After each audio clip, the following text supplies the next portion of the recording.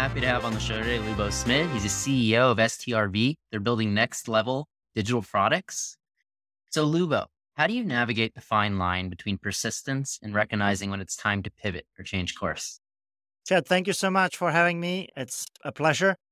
And just to answer your question right away, for me, persistent is the name of the game. If you want to achieve something, you need a decent level of persistence and you need to go after it. But you, as you hinted, also need to be able to pivot into things when you reach a dead end. And I think that this is a very fine line that you need to be able to navigate. And I'm the kind of person that really bets on being persistent, and maybe I should be pivoting earlier. I think that you learn as you go on a journey. I've been doing what I'm doing for more than a decade now. And I definitely see that persistence pays off.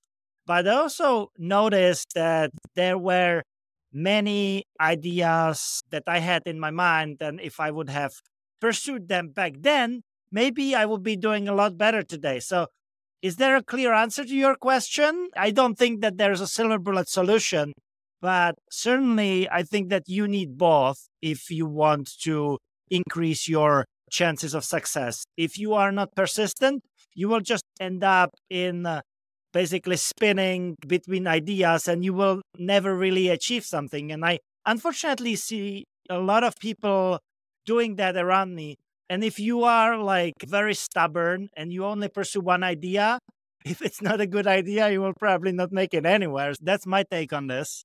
So, are you exploring a few ideas at once? Do you have a protocol for this? I am the kind of person that gets pretty bored if I do only one thing. So I have to keep myself busy. I have to do at least a couple things at the same time. But usually there is like one major thing and a couple of smaller ones. I also want to be careful not to spread myself so thin. So, for example, if I would be pursuing 10 different opportunities and I would not be giving it my best, it would likely not go anywhere either. So, I feel like if you are a high achiever, you probably want to have one big thing and a couple of small ones, unless you are Elon Musk and you can pursue 5 to 10 things on the world class level, which I find extremely impressive, as I believe everyone does. So, with this mentality of being persistent and having multiple things working at the same time, how do you find balance in all of that?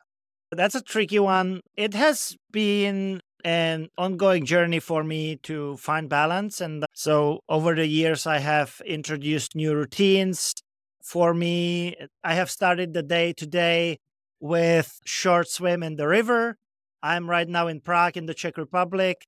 The temperature outside is sub-zero, freezing. That's one of the things that I do. I don't do it every day, but a couple times in a week, dipping in the cold water, doing a lot of sauna, working out every day, keeping a very consistent schedule. I think it really helps me to keep my mind in check and to make sure that I want to be giving my best to the work that I do. And I would not be able to do that unless I take care of my body, right? So I prioritize my personal health, fitness, and well being because I know that it will yield big returns in a way that I can go and do great work on the business side as well. So just realizing that it is important and it takes the priority has been a big realization for me. And of course, I have not started with that.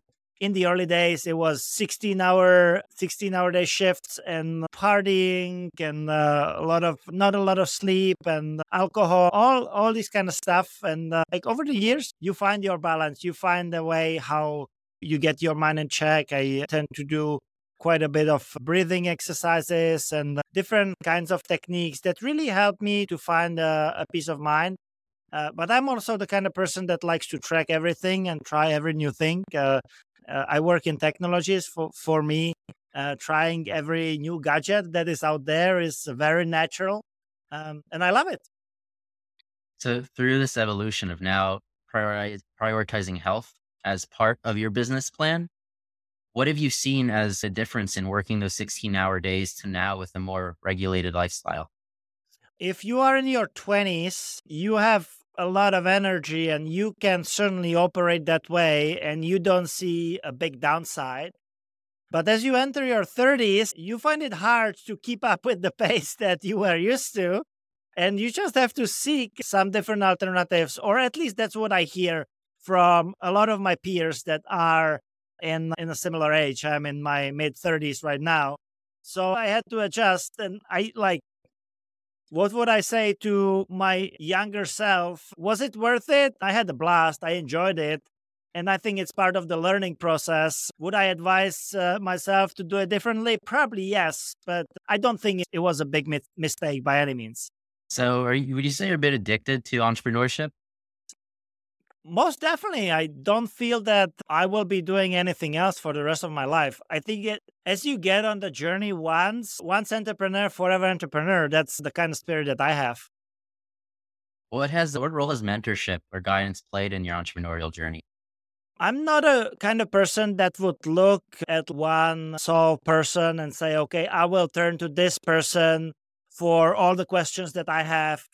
I rather seek expertise with people in certain areas. And so I have a lot of people that I can tap into. I'm part of YPO now. So it also helps me to tap into experts and people that manage a lot bigger companies than I do. But it's extremely important that you surround yourself with the right people, because when everything is like a happy path, easy and enjoyable is great, but when it gets to tough times, you need to build the support layer, and I could call it as a safety net around you that will help you to get through those tough periods. And as on an entrepreneur journey, it's a roller coaster ride and it's more valleys than the peaks, I would say. So you need to have this safety net extremely strong, and mentors definitely play a big role in that. So, also having a lot of like-minded type peers, you found a lot of benefit from that. Like minded, as well as people with different points of view. I think it's great to surround yourself with a mix of people. Like you want people that think the same way and that are probably more experienced than you do. But you also want to have people with totally different opinions that are going to be the challengers, right? That will potentially open new ways of thinking for you as well. Yeah, it's a good point. Or else you become stagnant, right? It's always about growing the mindset. If you are not, what I always say that if you are not growing, you are dying. And I don't want to be dying. So, what would your advice be for new entrepreneurs just starting? I think that if you are just starting, you should make sure that you are doing something that you are very passionate about, because like usually at the very beginning you don't see the struggles that you will need to go through, and you will need to go through them. And many people, as they look back at their entrepreneurial journey, they say, oh, would you do that again? No, never. Like, you probably don't want to go through the same pain, but if you have the passion and if you believe in the vision that you set out, then I think it's significantly easier. So for new people that are just joining the space, that are pursuing their own ideas and their own projects, I will just make sure that they have the passion for what they are doing, because it will then help them to work through the days that are not so bright. Yeah, that's a good point. Who's the right person to contact you about STRV and how can they get in touch? Anyone seeking to build great digital products, this is the name of the game for us. So if there is anyone who would to get help with building software and designing software, we are STRV and we would love to hear from those people. The best is probably to go on our website, strv.com, and let us know through our contact form or email, or just reach out to me on social media. It's Lubo Smid, LUBO SMID. So that's fairly easy. Thank you, Lubo, for coming on the show and everybody for listening to another episode of Failing to Success. If you like the show, make sure to give us a 5-star review and we'll see you next time.